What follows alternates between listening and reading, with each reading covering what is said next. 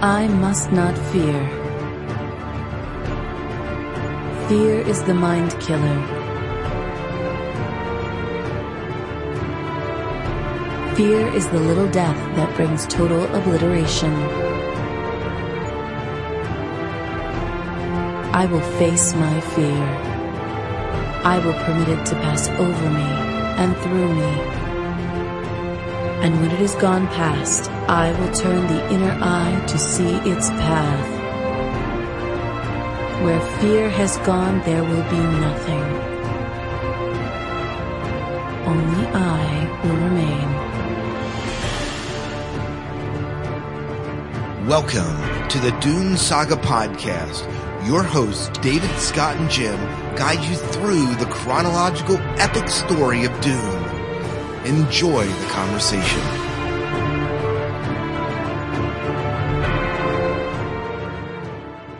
Welcome to the Dune Saga Podcast. I'm David Moulton. I am Scott Herzog. And I am Jim Arrowwood. And this is our listener feedback shoe. Yeah, shoe. This is the shoe. This is the shoe. This is the listener feedback. Who do you think you are, Ed Sullivan? Yeah. Really big shoe. Wow. This is our listener feedback show for Frank Herbert's Dune, the original book that started it all. We have just gotten right into, just got finished recording our review of the book, and we're ready for your listener feedback. So, to start off the show, a couple announcements. First, I want to say congratulations to Rick Tetrolt. I hope I'm saying that right, Rick. He won the contest to get a hardcover copy of Dune. The parameters were to send in a voicemail, and he did so, and we'll get to that a little bit later. So congratulations, Rick. Way to go. Right, and for next month, if they want to get Dune Messiah, my understanding is you have another contest for them. Yeah. So if you want to get Dune Messiah, a hardcover version of the 80s edition, our contest is this. You need to leave a review on iTunes for our podcast, and that will enter you in to the contest. And copy us on that. Yeah, let us know. Let us know that you did so. I will check it beforehand, but please let us know that you did so, that you're interested. And again, this contest is for people within the United States. I'm sorry, guys who are across the pond, but it's just a little too much to expensive-wise to ship over there. Also, we do have a new phone number. So if you are going to call into the show, like Rick did, the new number is 1-260-577-CHAT, 1-260-577-2428. Yep. And that's a Google Voice, number. So we hope to hear from you there. One other thing to announce is we will be hosting two movie screenings. Yes. We are going to be hosting David Lynch's Dune on June 15th, Father's Day, at Penn Cinema in Lidditz, Pennsylvania. And what's awesome about this is we're going to be seeing Dune on the big screen. Yeah. Like in 1984, I was not really going to movies out by myself, and I certainly wasn't seeing Dune in theaters. I certainly wasn't. I don't think I was leaving the house by myself at that point. Yeah, I could have biked there. But yeah, we'll be hosting a discussion immediately afterwards. And if you can't make it, don't worry. We will record it and release it as a special feature. Along those lines, and another very exciting thing, we will be hosting a screening of Jodorowsky's Dune on June 18th. That's a Wednesday at 6 p.m. at Zotropolis Art House in Lancaster, Pennsylvania. It's a great place. We're going to have a good conversation right after the movie. Should be a lot of fun. Good evening. So, moving on to our listener feedback. Jim, I think that you have our final announcement here. Yes. We appeared, the three of us, appeared on the Simply Syndicated Admiral's Table from Starbase 66, which happens to be hosted by Rick Tetrolt, whom those of us who listen to his podcast lovingly know as Admiral Marius.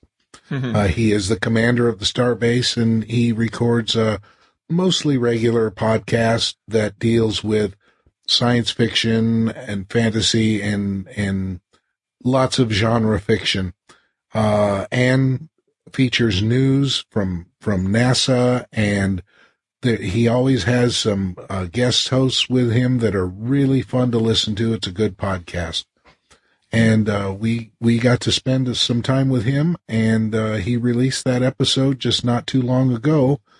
You can hear that by going to simplysyndicated.com/AT Dune Saga Podcast. And you can hear the three of us on Rick's show. Yeah. I think there's a dash between the @Dune Saga and podcast words. So just so you know that. Yes. And the AT stands for Admiral's Table. Yeah. I thought it was really nice that we actually covered a lot of things that, we don't talk about on the show, about a little bit of the history of the show itself and some other aspects of it. Yeah, absolutely. It was a good talk. I mean, if you heard our very first episode, we had a similar discussion, but now that we've been doing this for 7 months, our outlook is a bit brighter. Yeah, Roland said he listened and he liked it. So great. Thanks, Roland. Yeah. Great. We were on for about 34 minutes, and we crammed a lot of stuff into that short amount of time. Yeah. Oh, yeah, we did. Yeah. Oh, yeah, we did. So I guess one news story came down through that we're going to be waiting a little bit of time before we get our next book from Brian and Kevin. But we did say Jim discovered, I don't know if I knew that there were short stories also written in this universe. Mm-hmm. So it sounds like we're going to have some podcast material out of some short stories. And the first couple are all available for free as PDFs online, and then the rest you can buy in various books. Yeah. Yeah. So they were, so it was, some of you in the chat room may have read this, but the Hunting Harkonnens, the Faces of a Martyr, the Whipping Mech, the Whisper of Caladan Seas, and these are all short stories. And then, available to buy was The Road to Dune. That's available from the Dune website. Also Wedding Sink, Sea Child, and The Treasure Sand are all available in another book as well. So these are short stories that kind of play into the Dune universe that we might have to read and do a podcast on eventually. Yeah, I have The Road to Dune. I thought that some of these were included in that, but I don't know a lot about it. So. Yeah. So anyways, I wasn't aware that there were short stories written in by these guys. But, yeah. So it's Brian Herbert and Kevin J. Anderson that did it? Not all of them. Some of them are by Frank Herbert himself. Okay. Very cool. Like The Road to Dune was Frank Herbert. Right. And the upcoming Orange Catholic Bible and Princess Erlen books written by David Moulton, Scott Herzog, and Jim Arrowwood. Yeah, got it. Right. So, David, you were going to talk last month. We had a poll. What was this poll about? The poll was: would you rather, or would you take Melange to see the future or the past, or would you take it to live longer / general use? Now, I just put this poll up today. So maybe this poll needs to run another month? Yeah. What I'm thinking is maybe we'll run the polls on our main episode because, we record these in the same night. So it's only about it's like a week and a half, till we're looking at the results. So if we give it a full month on the main episode, I think that might be better. All right. Sounds good. We'll do that. The poll is up on our Facebook page. It's also in the show notes for the listener feedback show for House Carino. Oh, very good. Very good. So I know what I would want to do.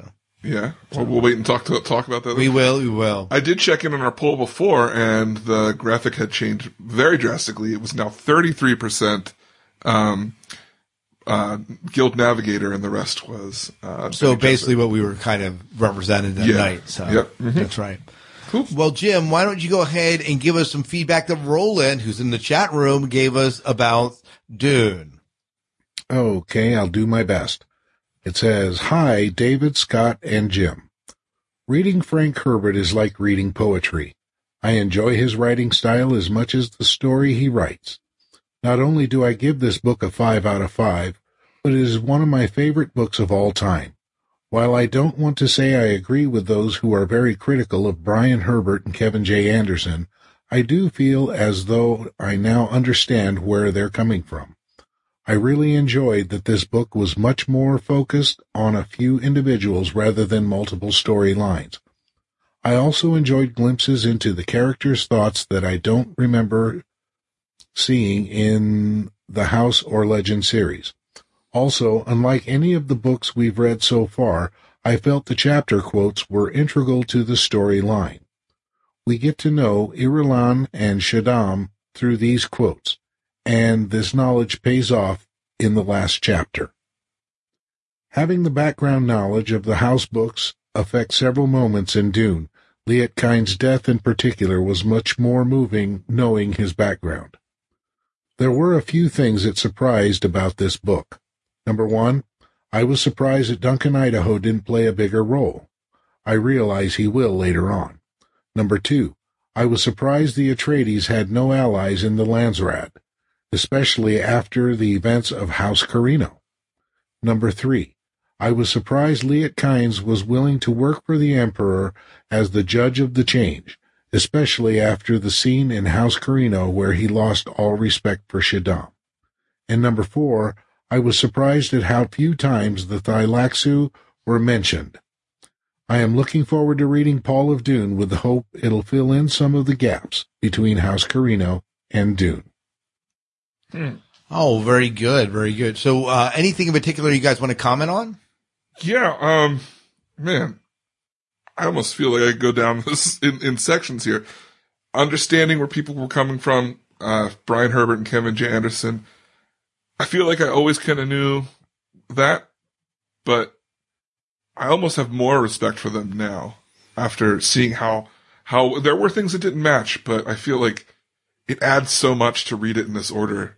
I have more respect for their work. I would agree with that. Yeah, I would definitely agree with that sentiment.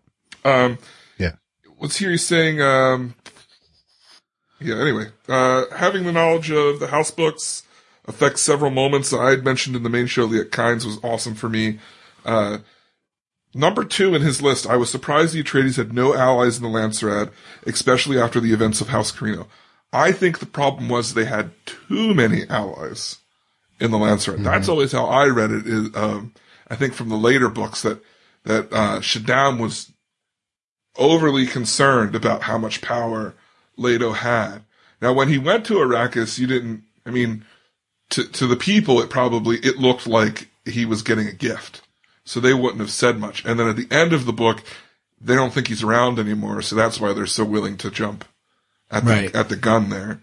It's not an Atreides issue to them, that they know of. That's kind of how I take that. So, we saw in House Carino, the lengths that Shaddam was willing to go to remain in power. Yeah, that's true. That's true. And that's really what it was to him. It was there was a threat to his power, and he was going to take it out. Yeah. Yeah. Mm-hmm. Yeah. Were you surprised that Duncan Idaho didn't play a bigger role?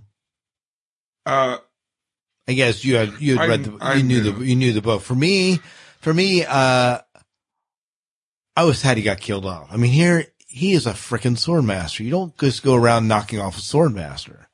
It took a bunch of Sardaukar to do it, though. Exactly. Yeah. He says something. Yeah. I think that I was more surprised, in the future, how big of a part he plays from how small of it was to here. Right. I don't think Frank Herbert had the Thylaxu flushed out in his mind yet when he wrote this. It's probably why they were so small. Right. The key thing, as I thought about the Liet Kynes, is number 3 about how he would work for the Emperor. I almost feel like the Emperor just thrust that on him, and it was one of those things where he realized if he didn't respond and take it up, then his position with the Fremen would be in jeopardy. So, any thoughts on that, Jim? No, not really. I was thinking about other parts of it. I was rereading the email, actually. What other parts of the email stuck out to you? Well, 2 things. It reads like poetry, and it is quite a bit more poetic, more epic poetic than the Brian and Kevin books. And the other thing was that it followed one main storyline rather than jumping around. Okay. Now, I'm not saying that is necessarily better, but it was different, and it was kind of welcome. It was nice to think along one line instead of trying to keep track of several things all at once. Right. Yeah. And that's just a different style of storytelling. Yes. In my opinion. Yeah. Yeah. Yeah. I enjoyed that too. Just being focused. Yeah. Even though the reading was thicker and deeper, it felt easier. Yeah. You know. Yeah. Yeah. Well, thank you, Froland, for writing in. And we got another email in, and this comes from Aniti. I think I'm saying your name right. And he said, "Hi, Scott, David, and Jim. Thank you for the podcast. Just some quick thoughts. Well, more like personal recollections. I hope you'll find some of this stuff useful for your listener feedback edition.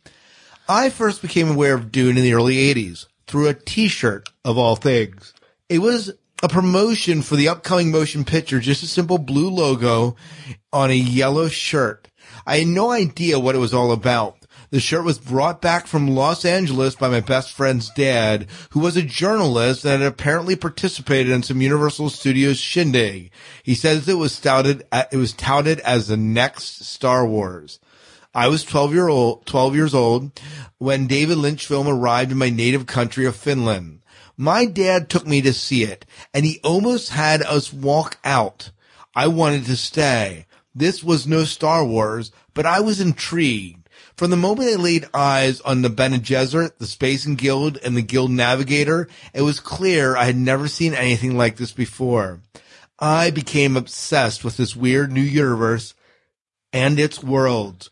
Giedi Prime, Kaiten, and of course, Arrakis. I bought the novel soon after seeing the film. There was no finished translation available, so I purchased the English language edition. This was a slick film tie-in with the movie poster of the twin moons over the desert landscape on the cover. Even though my language skills were rudimentary at best, along with watching MTV, Dune was how I learned English. The novel was a mix of politics, religion, and geology. It was clear I was in over my preteen head. Yet all these adult themes resonated with me like myth resonates with the fantastic. There was something very real. I tried my best to understand the narrative, mostly failing miserably. I also remember reading a beautiful Bill Sienkiewicz graphic novel at the time. Years later, I returned to Dune with a better understanding of both the language and the themes. The fascination was still there. Dune is essentially about what it means to be a human being. Our every noble aspect, every loathsome quality stretched to its most logical or most absurd conclusion. It studies human societies, individualities and spirituality. Even the aliens were us. Bene Gesserit, Spacing Guild, Mentats, etc. Later, I visited Arrakis on and off, and there was a computer game, Dune 2000. I remember playing a lot. When Brian Herbert and Kevin J. Anderson's Prelude to Dune trilogy came out, I read those books, but I must say I found them lacking in the mythical quality of the original series. But at the same time, I was glad Dune was back. Sci-Fi Channel made their version of Dune, taking a decidedly different route from Lynch. Nice addition to the franchise. I know you're focusing on the novels, but how about devoting an episode for the film and television versions of Dune, including the ones that didn't happen? Jodorowsky's version and the discarded Peter Berg, possibly upcoming Peter Morrell version. The Lynch film is often lambasted, but in many ways, the world of mythical high weirdness he created matched Herbert's vision in spirit, if not in word. What Herbert created with words, Lynch created with images. One can only imagine what that Chilean shaman Jodorowsky could have accomplished with the source material. Your podcast has re-sparked my interest in Anderson and Herbert works, and I decided to give them another chance, starting with The Butler and Jihad. The Sleeper Must Awaken. Yours, Aniti Pessanen. Is it Pessanen? Pessanen. Yeah, Pessanen, I believe. I'm sorry if I'm mispronouncing your name. Well, there's a lot in this email, and thank you so much for giving us your story. It's fascinating, and just right off the bat, and we've been hinting at this if you've been listening to our shows, we are going to talk about the movies and the miniseries. Yep. So we're definitely getting there. Yep. We're going to review the movies the next episode, and Yep. then about 3 episodes later, we'll do the miniseries. Yeah, and what's up with this Peter Morrill version?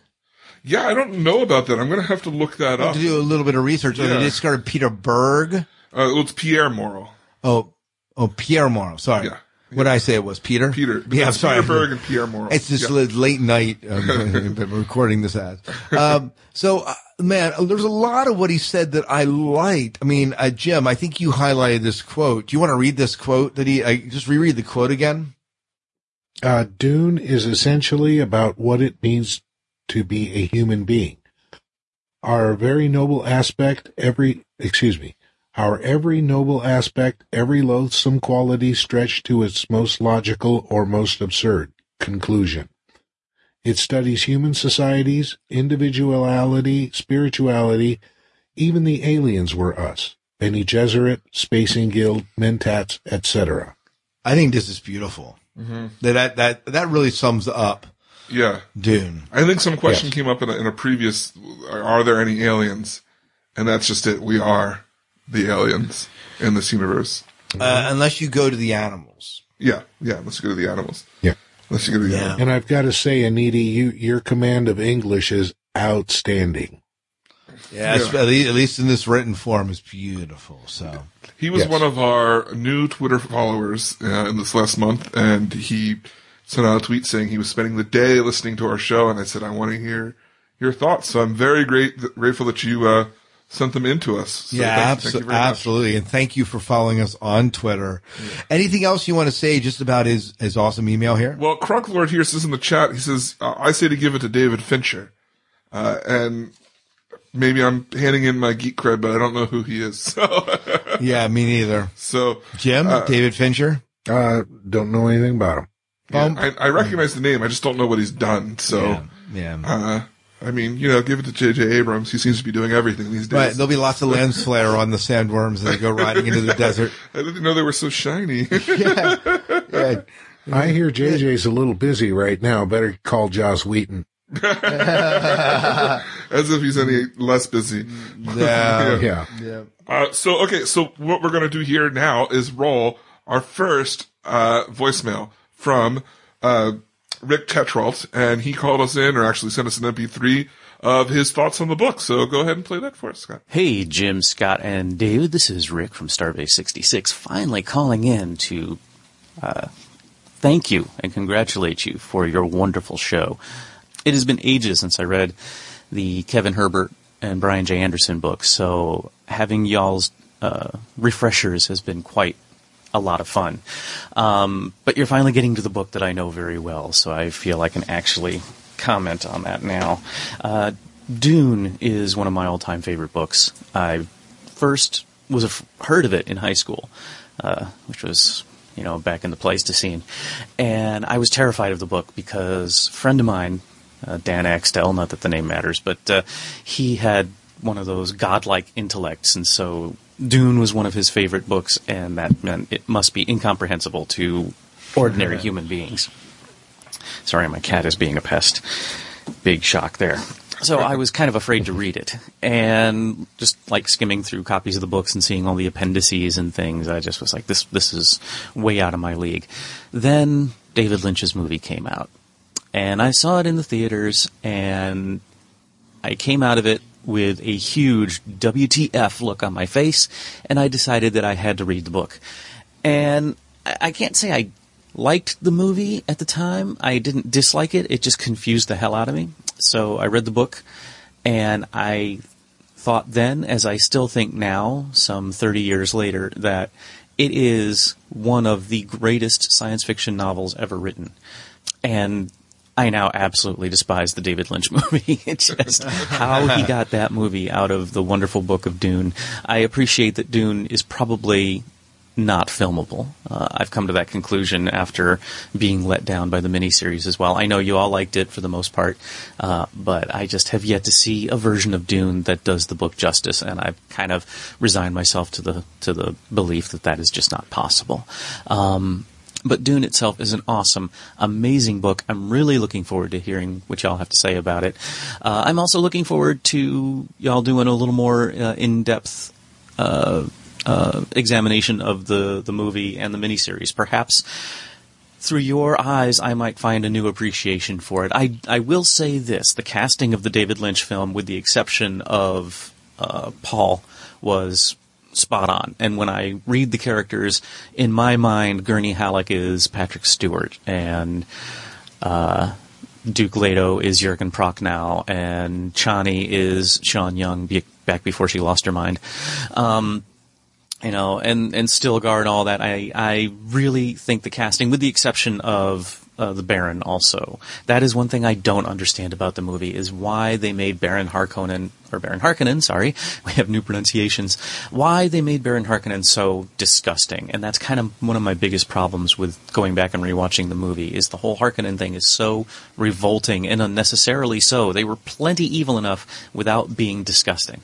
But it was the late 70s, early 80s, and who knows what anyone was thinking at the time. Anyway, I will wrap this up as I'm rambling now, but thank you again for a magnificent, wonderful podcast. I am always excited when I see that a new Dune saga is in my iTunes, and I can't wait to listen to it.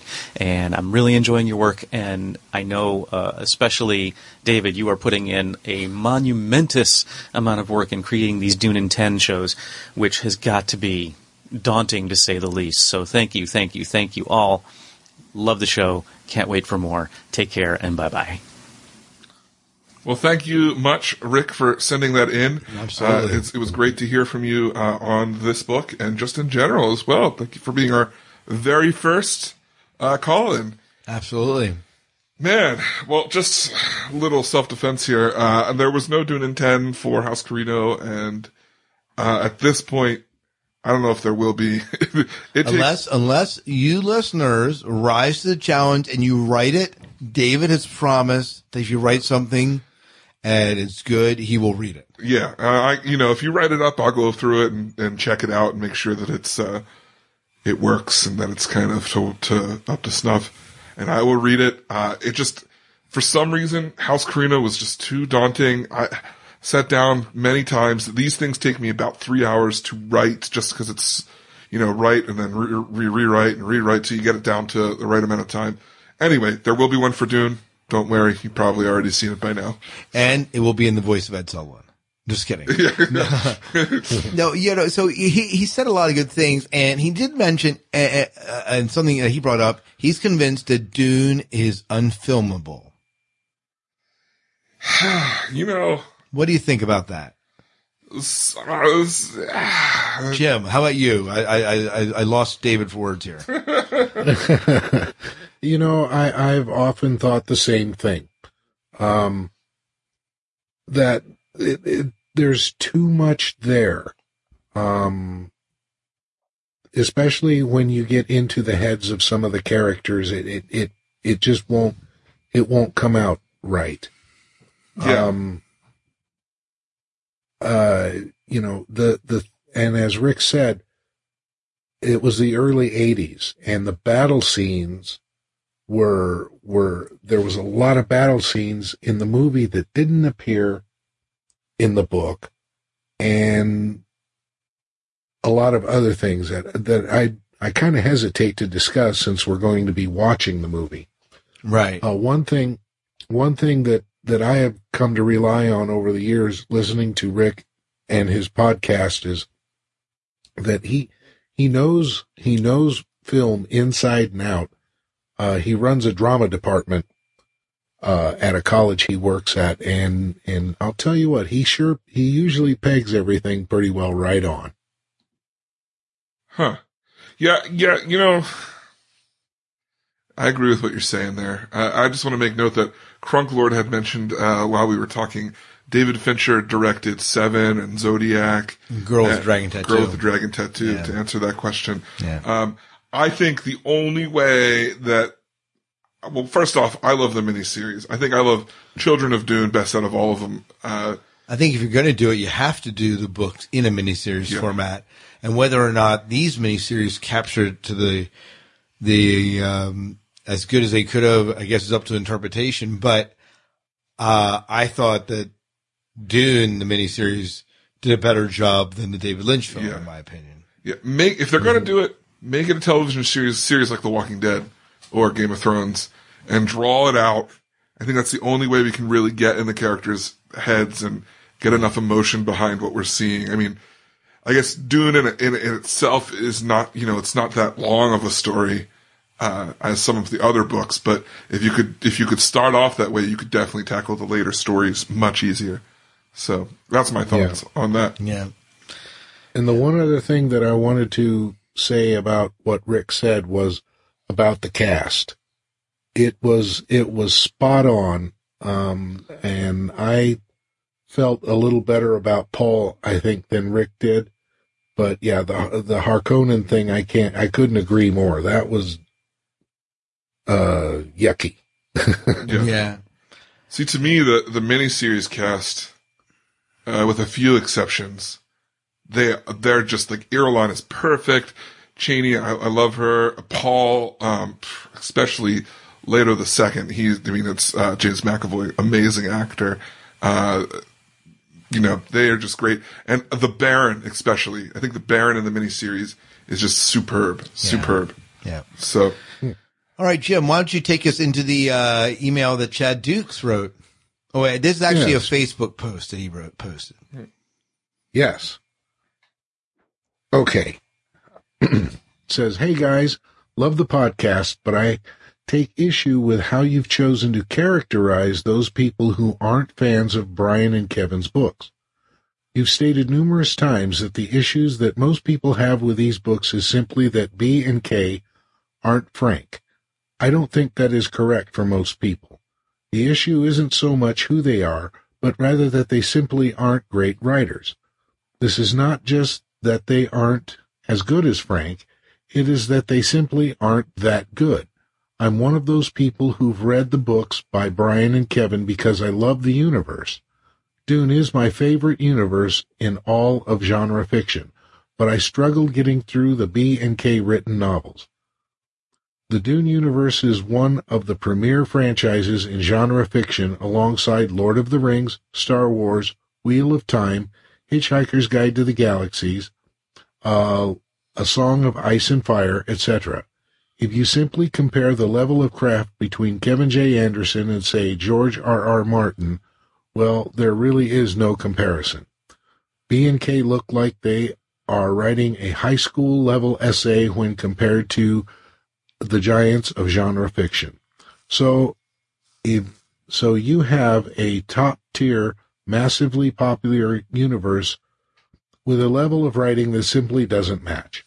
I am glad that you guys enjoy the books by B and K, but when acknowledging those of us who aren't fans of B and K, I would like to see a more balanced and nuanced understanding of where our complaints come from.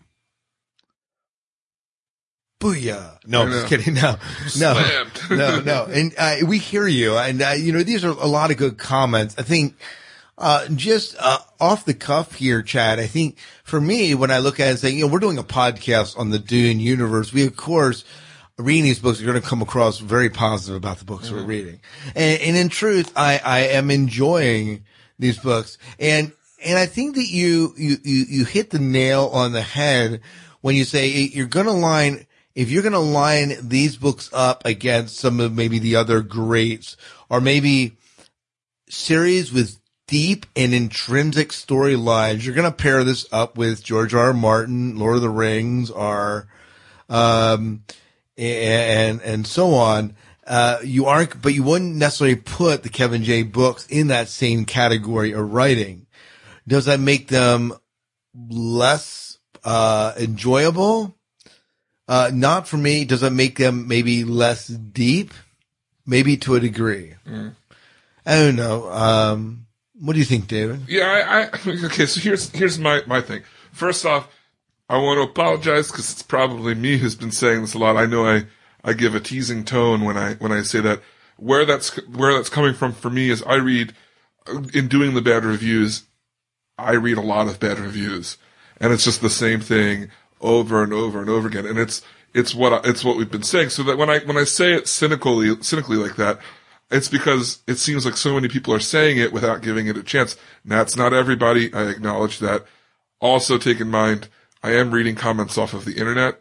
So it's like everything in the internet's true, David. You know that. I know. And it's like the whole of the universe where everyone says, like, they have a bad opinion, they want to express it, so they're going to make it sound way worse than what. But so that's kind of where my sarcasm comes from. That, but I get what you're saying. Be more fair and balanced. I agree. They're not great writers. I'm gonna say they're not great writers. But in my point of view, it's a matter of enjoyment. One thing that I do like about the Brian Herbert and Kevin J. Anderson stuff is that all of the extended universe are these two writers. You know what I mean? So you have this feeling of like everything that's written is at the same level, and you don't have a roller coaster of like amazing writer takes on something and then just like, someone who's not great, an amazing writer, and then someone who's not great. See, you and I are going to have to have a throwdown. Okay. We are. I mean, because, up and to death. Let's go. Bring it on, David. Listen, I don't think for me that I can say that Brian Herbert and Kevin J. Anderson are bad writers, because for me, they have taken me on a journey and lost me in a story, and it made me feel and care about characters and experience situations that I love, that I cringe, and I live. And if that's not accomplishing the story as a good writer, then I don't know what is. It's certainly not it's taking me on a different ride than Frank Herbert. Yeah. But that in no way means that they are terrible or bad writers. It means that they are telling the story in a different way. And so for me, I like Kevin J. Anderson. I like Brian Herbert's writing. It is a different style of writing. It is a different journey through the world of Dune.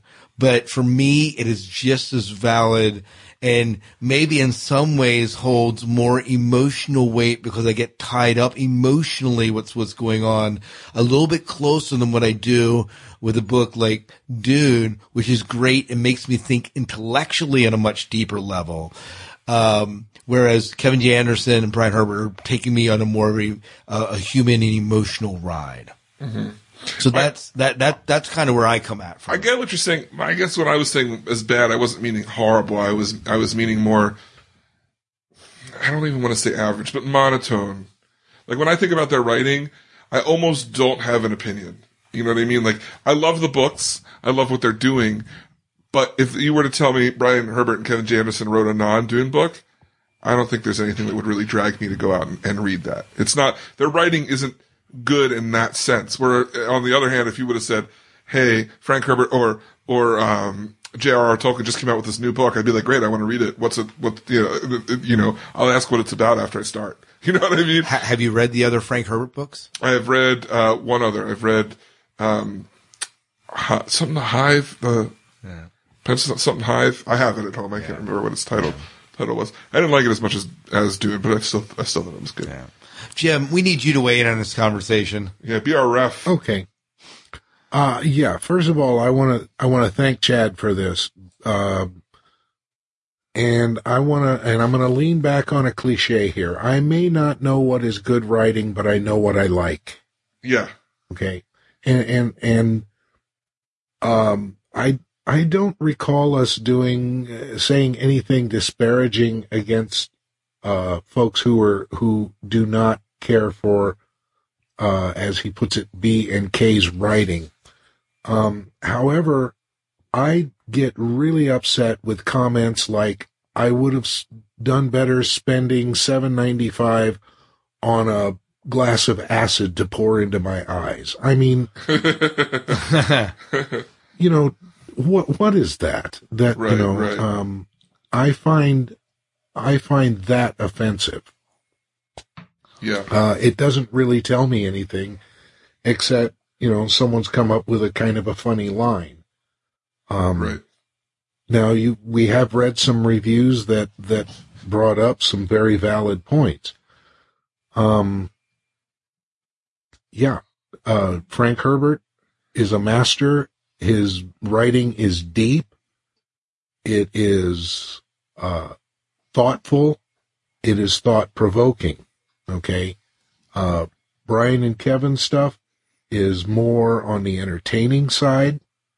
It is way more detailed, and some may say that it's more detailed than it really needs to be. However, after reading Dune and reading the first 6 books, I can certainly understand where someone has very high expectations after reading Dune and then find that Brian and Kevin's writing may be a letdown. Yeah. In fact, Dallas. Go ahead. I can sympathize with that point of view, even though I don't necessarily agree with it. Yeah. When there are, obviously differences. Dallas Smoker in the chat room said that Brian and Kevin focus on plot. Frank focused on characters. That being said, certainly what we got is a more of an inner turmoil of characters in Dune. But I didn't feel like I was walking through Butler and Jahan and saying, oh, I don't know who these characters are. I felt like I identified and had enough that drew me into a connection to them. Well, it was certainly a different connection than I had with Dune. Right. With Paul. Right. Something that Roland says here is, I agree with Jim. The comments they read on the podcast were extreme, and you are correct. In looking for bad comments, I had to look for things that weren't just the blatant, I dislike their writing. I was looking for some stuff for us to read. So, in the prequels, after I think Butler and Jahan, I did pull more of the extreme ones. And that was basically because I needed some variety in what we were going to talk about. But, I will say that a lot of what you read on Goodreads, if you go and check out the reviews, that's where I get them. You'll find that it's repeated a lot and a lot. I do take a lot of the fault in, I think, that what he's feeling here, because I did put forth in announcing that I was reading the bad reviews. For those, I would say, just like every other one, and I had connotation in my voice that people, speaking down on people who just think that way. And that wasn't necessarily my, total thought pattern as much as it was just, teasing at the fact that so many people harp on the same thing over and over and over again in the areas that I was looking. And in knowing that there is this kind of divide. What'll be interesting is we're going to get to the bad reviews here, and this is a different sort of bad review when you get into Dune. So we still have the bad reviews, and it's just not poking fun at the Kevin J. Anderson and Brian Herbert universe. Yep, so. Correct. So, why don't we move on? Let me read a little short. We have a couple short snippets from Ryan White that he posted up in the Facebook page, and he writes. The first one writes that I just listened to listener feedback number 4. I started Dune on my own before finding your podcast. I've already read through into Winds of Dune. Paula Dune skips between the time after Dune and before Messiah and the War of Assassins during the prelude to Dune time period. There are some partial story arcs and the characters, there are some parallel story arcs and the characters returning from the War of Assassins in Paula Dune. Interesting. Well, that answers some of our comments earlier about what's going to be in there. And I can't wait to read Paula Dune. Yeah, I'm pretty excited. I am going to hold off reading it for this month because I don't want to forget anything. Oh, absolutely. So I'm going to wait till after. So we're going to read the David Lynch movie now. Yeah, we're going to read the David Lynch movie. Right, which you're going to talk about here. Go ahead. Next comment by Ryan White. Yeah, so I read it about a month ago and then started watching David Lynch's movie. I still don't understand how you can have Sting, Toto, and Brian Eno all involved with the project and it turned out horribly wrong with weirding modules, the painful inner monologue, and the bald witches. The book is great, and the movie made me appreciate it even more. Wow. Yeah. Now I'm glad that the book was good for something then, right? Yeah. It's funny, though, because my opinion of the movie isn't very high, but I know that, Jim, it's really what set you off into the Dune universe way back when, so... yes, it did. I'm going to be interested to hear your opinions having all of this history now and watching it again. Yeah. I'm looking forward to watching it again. I've been holding off. It's over here on the shelf. I've almost pulled it down a couple of times. No, I can't do this to the guys. So yeah. You know who didn't hold off? Scott Herzog. Yeah, shut it. Shut it. I heard that. I heard that on a podcast somewhere. Bridget Rathgear said, I find that Brian and Kevin's books are a good way to introduce the younger people and also a good way to expand the lore. Yeah. And I agree that it's going to be easier to find a young adult and hand them, the Butler and Jihad and have them understand and grasp and be drawn into the world of Dune, and then introduce them to Dune and say, hey, here's Dune, work your way through it. Right. So I do see that. I agree. I think the new books are written more in our time period. Yeah. Of writing, for sure. Absolutely. For sure. Anyways, Jim, you have another Ryan White wrote in again. Oh, okay. It says, I read Paul of Dune and then Dune Messiah right after finishing Dune. Messiah goes into great detail about how difficult and painful it is to be Paul because he doesn't feel like his life is his anymore, because the jihad has just left him behind and the weight of humanity is weighing on his shoulders. Spoilers. Okay. Paul of Dune gives a glimpse of how that built up over the 12 years in between the original first two Dune books. Why was more not said about the pain and difficulty of prescience in the first book? I know that Paul was just coming into awareness, but being the KH, it seems like all the stuff from Messiah would have been there waiting already. I found that reading all 8 of the new books prior to reading Dune again really helped me enjoy it so much more this time around. But I still don't like how fast it wraps up. A little too fast for me. This is the one series that I read again and again. I wish that KJA and BH would put all of the quotes into a book and sell it. There is so much wisdom in each of the quotes, and it is not always an immediate thing. I agree with that. Yeah. You know what? Here's something that's resonating tonight as we talk, is that people, both in the chat room and in here, and even us, were saying, listen, the 8 books that we read prior, they give a depth and a background that helps us enjoy Dune more. Mm-hmm. And there's a reason to read them, is to kind of get into that and understand that. And they kind of enrich this universe. Yeah. That Frank has created. Yeah. Yeah. His note on how, why wasn't more time spent on the difficulty of prescience? I didn't remember that. So in reading this book, I felt that it was more prominent than I remembered. Right. How difficult it was. And I think in the main show, like what I said, one of my favorite parts was when he was first, grasping this, in the tent with his mom on the first night in the desert. It was really hitting him. Yeah. So. And, this is the last, email we got in before we go into bad reviews. And this comes from Dallas Smoker, I believe, who's in the chat room tonight with us.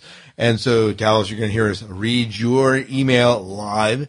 And, he has a little disclaimer. He thought he emailed this earlier, but I won't actually read that disclaimer in full. But anyways, hi guys. Wow. Dune is such a great book. I was really excited to read Dune again, since the last time was around 10 years ago. And honestly, I couldn't remember much of the overall story. Reading it again was such a thrill for me, especially with all the background knowledge gained from the prequels. Again, just what we said. The first thing that struck me was that I was reading was, of course, the differences in writing styles. But unlike a lot of naysayers on the internet, I didn't immediately look down upon Kevin J. Anderson and Brian Herbert. Of course, the writing styles are going to be different because different people are writing the stories. It doesn't make the stories any less enjoyable. That being said, Frank Herbert does such a good job of making the characters complex in a way that Anderson and Brian Herbert just weren't able to achieve it successfully. There are layers upon layers to the characters, much as the often quoted plans within plans within plans.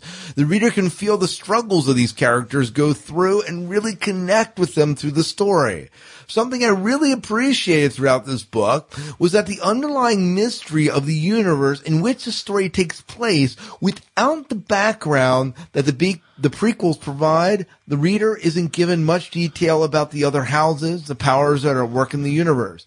You're simply dropped into a political coercion that forces the Atreides house to Dune, and then are privy to the spiritual awakening of the planet. The entire story is shrouded in a foreboding sense that something bigger is taking place, similar to the concerns that Paul has concerning the jihad, and makes the reading of the story really enticing, almost like you're one of the Fremen trying to wrap your head around this Paul guy. My favorite part is at the end of the book when Paul and Fayed Routha fight as well as the scene where Fenric inwardly acknowledges that he could kill Paul, but doesn't because of the sense of the brotherhood they shared. I give this book a solid 5 out of 5. Can't wait to watch the movie again. Awesome. Yeah, he said some real good things here. Anything stick out as far as what he's saying? Jim, how about for you? Yeah, he agreed with me when, or I should say I agreed with him. He wrote this before we recorded. Paul and the Fade-Routha fight was just great. And I had forgotten that Fenring thought about him being able to kill Paul. That was something that had slipped my mind. Well, in that scene makes knowing the history between Shaddam and Fenrig makes that scene all the more powerful. Yeah, all the things that he did for Shaddam. Yeah, it's like you're thinking about the history, and then this instant he disobeys him. Yeah, and without that background history, the full weight of that is different. Mm-hmm. It's like a passing thing if you wouldn't have that background. I believe it does say in the appendices that he does join Shaddam in exile on Seleucus Secundus at the end of after these events. And I think that's hinted at in the Battle of Corn too, or not the House of Corn. House of House Carino. House Carino. It's hinted at in one of the opening quotes. He writes from exile somewhere. Yeah. Mm-hmm. So, yeah. Am I mistaken, or does Fenring and Margot come back at some point? I don't remember. They must, because I remember knowing more about the character. I don't know. I seem to remember when last summer or summer before, when I was listening to one of the later Frank Herbert books, that Fenring was back. Yeah. Comment that occurred to me later after our last listener feedback, just to go back a second to House Carino. I don't think that I mentioned this. Did you notice how Margot and him? No, that was this book. What am I thinking? Yeah, it was Dune. She took on his speech tones, and his speech tones got worse. But they're also, you also discover that they're kind of a play that they both put forward to manipulate other people. And when they talk to themselves, they don't have that, and he's so much more. And he gets in the cone of silence and he has no speech problems going on. I thought that was really interesting, seeing how he did that before, and now it's just cranked up, and she's doing it. Right. If I recall correctly, though, that is part of their language that they have made up to communicate with each other, and those ms and ahs contain more than their actual words. Yeah. Oh, yeah. That would totally make sense. Yeah. I thought that was I completely forgot about that right now, but yeah. Mm-hmm. Yeah, well, let's move into our bad reviews, and it's time for bad reviews with your host, David Moulton. All right, so we had some new bad reviews. I went to the 1-star section of Goodreads, and I pulled out a couple here. So April gave the book 1 star. She says, I know this book is huge in the science fiction world, and now that I have read it, I'm honestly not sure why. I do not think I got it the way so many others did. At the beginning, I thought I was going to love it, but by the end, I was disenchanted. Dune is an overworked, beaten-to-death plot. It has its moments where I could appreciate the characterizations, but all of that got lost in the sea of rambling. History makes the man, as they say. We got it already. Also, there are moments where I was offended, to be honest. For a futuristic society, women have very little by way of rights. I can hear the He-Man voices now. Woman, be my baby machine. Rawr. Jessica was my hope for some really female butt-kicking in the beginning, but even she seemed silenced in the end. It is all about the politics and very little about the rights of humanity. Is this the point, or are we actually supposed to like Paul and his political moves? As for the characters, Paul is a prat. He never had to work for anything he achieved, as it all came to him so easily. Harry Potter, he is not. He had sacrificed, but he had sacrifices, but these really came from other people. Oh, and what was the point of Fade Rutha? He seemed like such a useless character. What was the point of Alia? It was all rather pretentious. Boom, boom. Boom, boom. It's kind of, I mean, a lot of these things, it's just like, it's hard to address because it's like, there's so much history. Right. You know what I mean? Like, we know so much more. I don't want to come across condescending in responding to this, but it's almost like, well, you just don't know. You know what I mean? Like, you just don't have the research for the characters. Yeah, I mean, does Paul have everything just sort of happen to him? Well, seemingly, not without some struggle and strife and really working to make things happen. I'm not sure we get the overworked, beaten to death plot. Yeah. But even if you think Paul got handed everything to him, he had to learn to live as a Fremen, and I'm sorry. Whatever he got, like we saw that through Ishmael, and it's not an easy thing learning to be a Fremen. No. I mean, I don't even know how to imagine. No, and I would have loved to see Jessica be a little bit more butt kicking in this book, but yeah, whatever. Jim, any response to this? Wow, there's a lot here.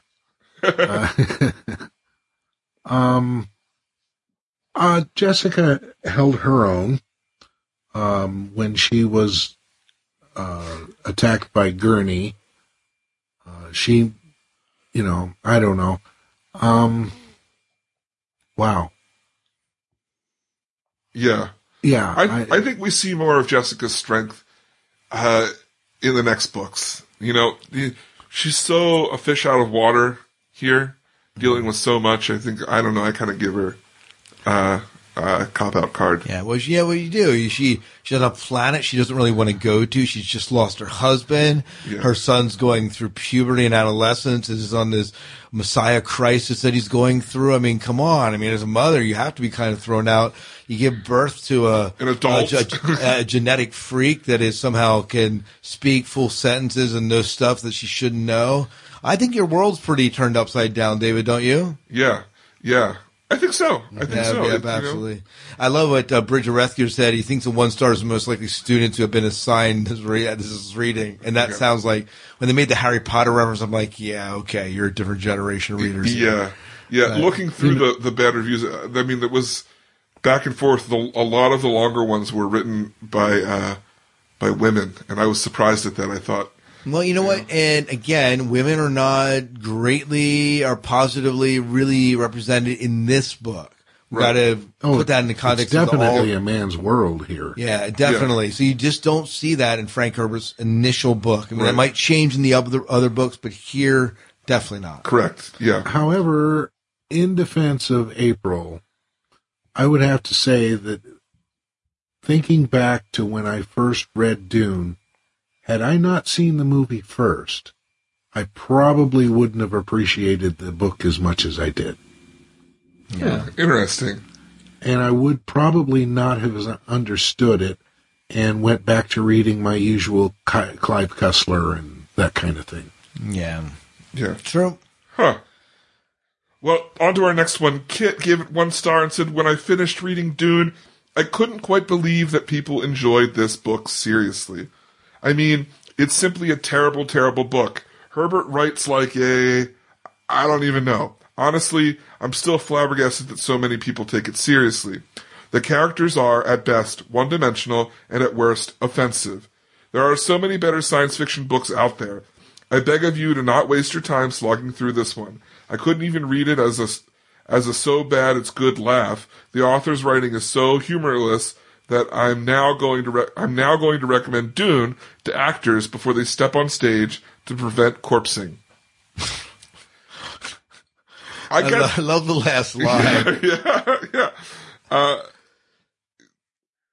Yeah. Roland just had a good point here. He said Dune ends with 2 women speaking about their importance. I love the line that Jessica says where, the concubines will be the ones that history records as wife, as being more important. Yes, it does. So, in this, I get what they're saying about, one-dimensional characters. I don't think the characters are one-dimensional. I just think that Herbert's writing is so smooth that it just flows so easily. It doesn't feel like huge bumps in the road, so to speak. I don't know if that makes any sense. So it doesn't feel like there's a lot going on, even though that's what makes it deep to me. You know what I mean? Jim, any thoughts on this? Yeah, the author's writing is so humorless. Okay, I completely agree with that. There is no humor in Dune at all. It is it's a tragic story. It's a sad story. Mm-hmm. If anything would be one-dimensional in Dune, I would have to say that the emotional content of it could be considered one-dimensional. Yeah. I wouldn't say that the characters themselves are really one-dimensional, but they do. There's certainly a different level of emotion that, again, comparing these to Kevin J. Anderson and Brian Herbert and Frank Herbert, you get a little bit more of an emotional intensity in their books, but you get a little bit more depth in Frank Herbert. Yeah. Well, and see, we have the benefit of reading those books before we read Dune. Yes. This person probably has read Dune and hasn't read any of the other ones. Yeah. Right. Yeah. So very true. Right. Okay. Are you going to read this whole thing? Yeah. This is a long one, and I picked it out because I thought it did a bunch of things. This will be the last one because we are coming up on our time limit here. So Jay gave it 1 star, of course, like the others. I did have a 2-star one, but this is really long, so we'll just stick with this one.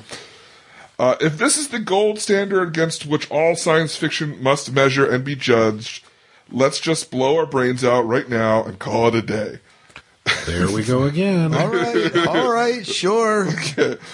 And since this is long, just let's interrupt and talk about parts that we want to talk about as we go. So as far as I can tell, Dune largely inspires 2 points of view. One marvels at its historical importance and world building, unique, fascinating, complex, and rich, and the other dislikes the distilled writing, but does so apologetically because Frank Herbert couldn't help the fact that he wrote science fiction in the 1960s and that Edward Said hadn't done his thing yet. Come on, people of the world. Linear models of progress don't apply to good writing. Frank Herbert can't write because he's a shitty writer, not because it was the 1960s. The dialogue is clunky and the characters have endless internal monologues, in italics, that serve no purpose but to explain the incredibly obvious plot points to the reader. It's an embarrassing novice mistake. I think putting it in the movie is an embarrassing novice mistake, Mr. Lynch. However, in the book, I think it adds a sense of depth. That's my opinion on that. The plot also lacks any element of surprise. Princess Irulan, obviously oblivious to the concept of spoiler alerts, Princess Irulan, oblivious to the concept of spoiler alerts, summarizes all major plot points in her historical vignettes, which introduce every single chapter. We can't wonder about whether and how Jesus Christ, Paul, will become the Messiah of the people because the princess has already told us before we've begun the book. We can't wonder about who the traitor in the Atreides house is because Princess Irulan's vignette is all like, Yui, Yui, 1,000,000 deaths were not enough for Yui. Okay,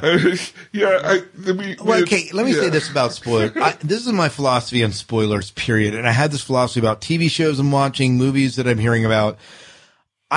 Spoilers don't bother me like they bother some people. For me, I can hear something spoiled and I'm still fascinated by the journey. Mm-hmm. And that's the way I feel about learning about Yui, the other things, the other plot points that are kind of hinted at. Shakespeare in Romeo and Juliet spoils the entire dang play in the first 14 lines and then says, you know what? You didn't get it here. I'm going to tell you the same story in 5 acts. Stick with it, boys. And it's a journey that you go along for. It's a ride you go along for, despite the fact that he just gave you a plot synopsis and spoiled the whole thing. Yeah. I think that's what Herbert was counting on in this book. You know, here's this thing. You know it's coming. Let's see how we get there. Right. Yeah. It's certainly an interesting way to write, no doubt. Yeah. But I'm not bothered by it. Yeah. Any comments, Jim? I wish Jay wouldn't hold back. Just tell us what you really think. Yeah. Well, All right. we might need to edit this next line here. Yeah. And then there's the world building. It's so effing lazy. Half the words are lifted from the Arabic and Arab Fremen culture, is the result of a scavenger rampage through Islamic concepts. Scraps of Buddhism and Frank Herbert's Orientalist curiosities all cobbled together into a cringe-inducing whole. The main subject of this book, the Sand Fremen, they use a bad word there, have been in the deserts for thousands of years, border on religious fanaticism, and haven't changed a bit over time. They pray Salat, conserve water, because hello, desert, and wait for their white savior, Paul, to bring them out into the light, or into the shade, as it were. They frequently declare Muslim-sounding things in bastardized Arabic, and they are very upset because the imperial forces are preventing them from doing Hajj. It's unclear how the imperial forces have blocked all unbounding flights to Saudi Arabia, but we'll take it on faith.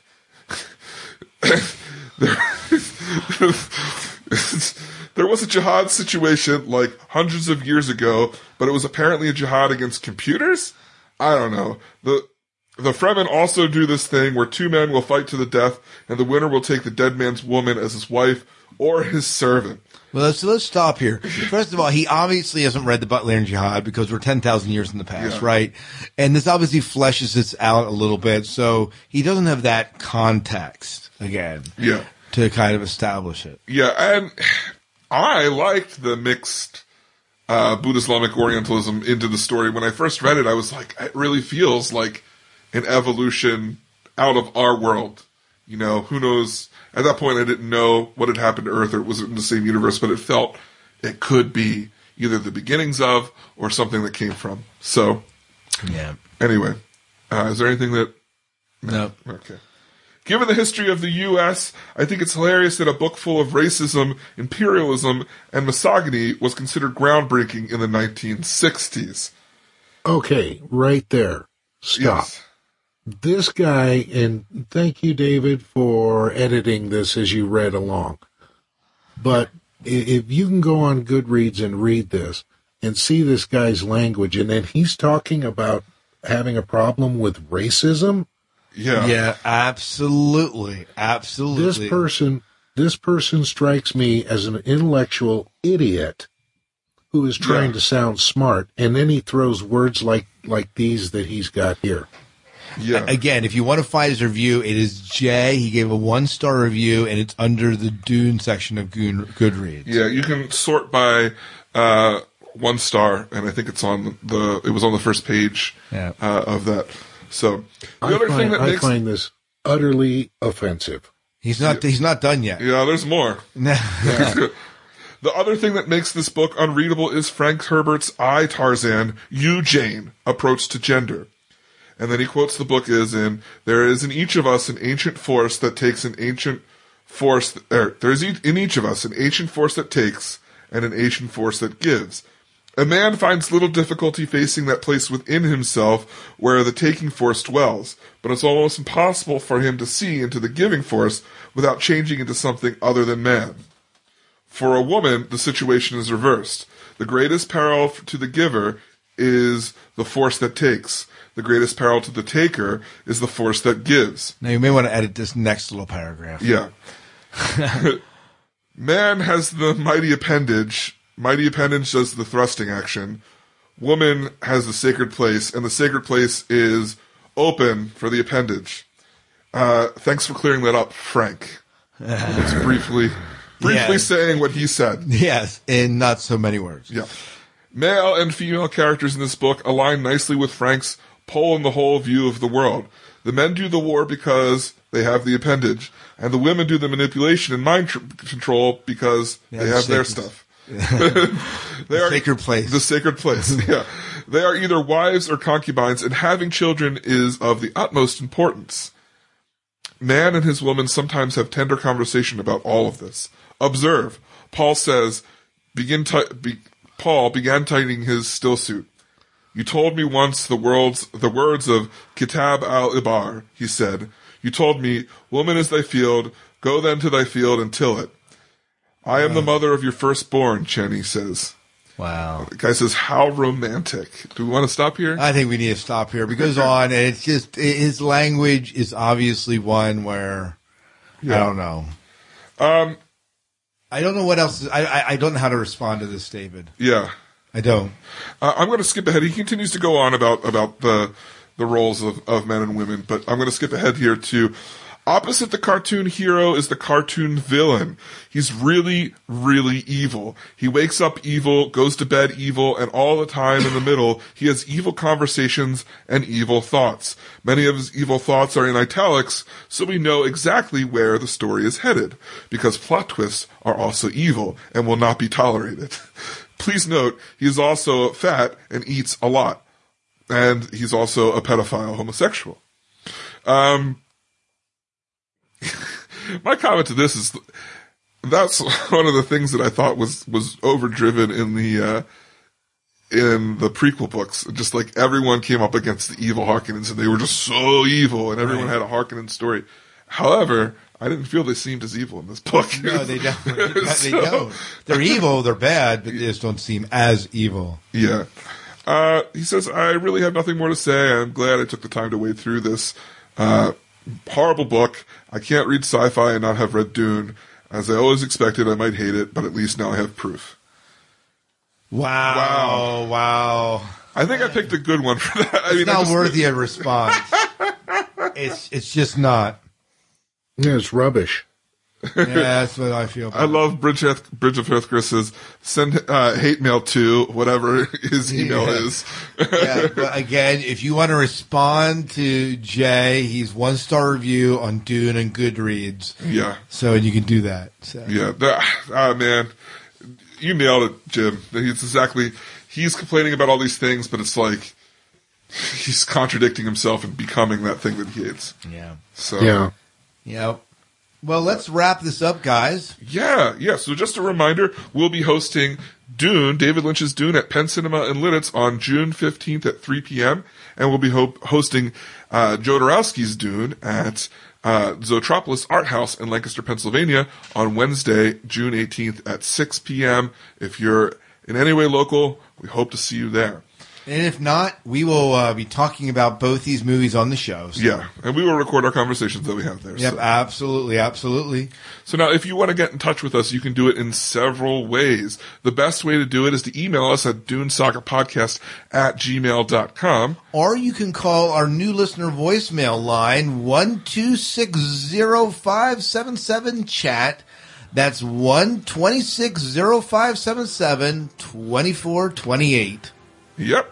You can find us on Facebook at facebook.com/DuneSagaPodcast, as well as on Twitter at DuneSagaPodcast. Of course, all of this information can be found at all this information can be found at DuneSagaPodcast.com, along with our live broadcast of our recording, which we have many people in the chat room with us this evening. It's glad to see you all along with us, and we hope to see you back here in a month. Yeah, and thank you. I mean, you guys stuck with us for, 2 hours? Yeah, 2.5 hours. So almost 3. Yeah, almost 3. So thank you guys for sticking with us.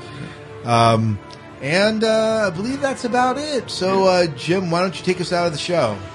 Okay, once again for the Dune Saga podcast, I am Jim Arrowwood. I'm David Moulton. And I'm Scott Herzog. And may Shai Hulud clear the path before you.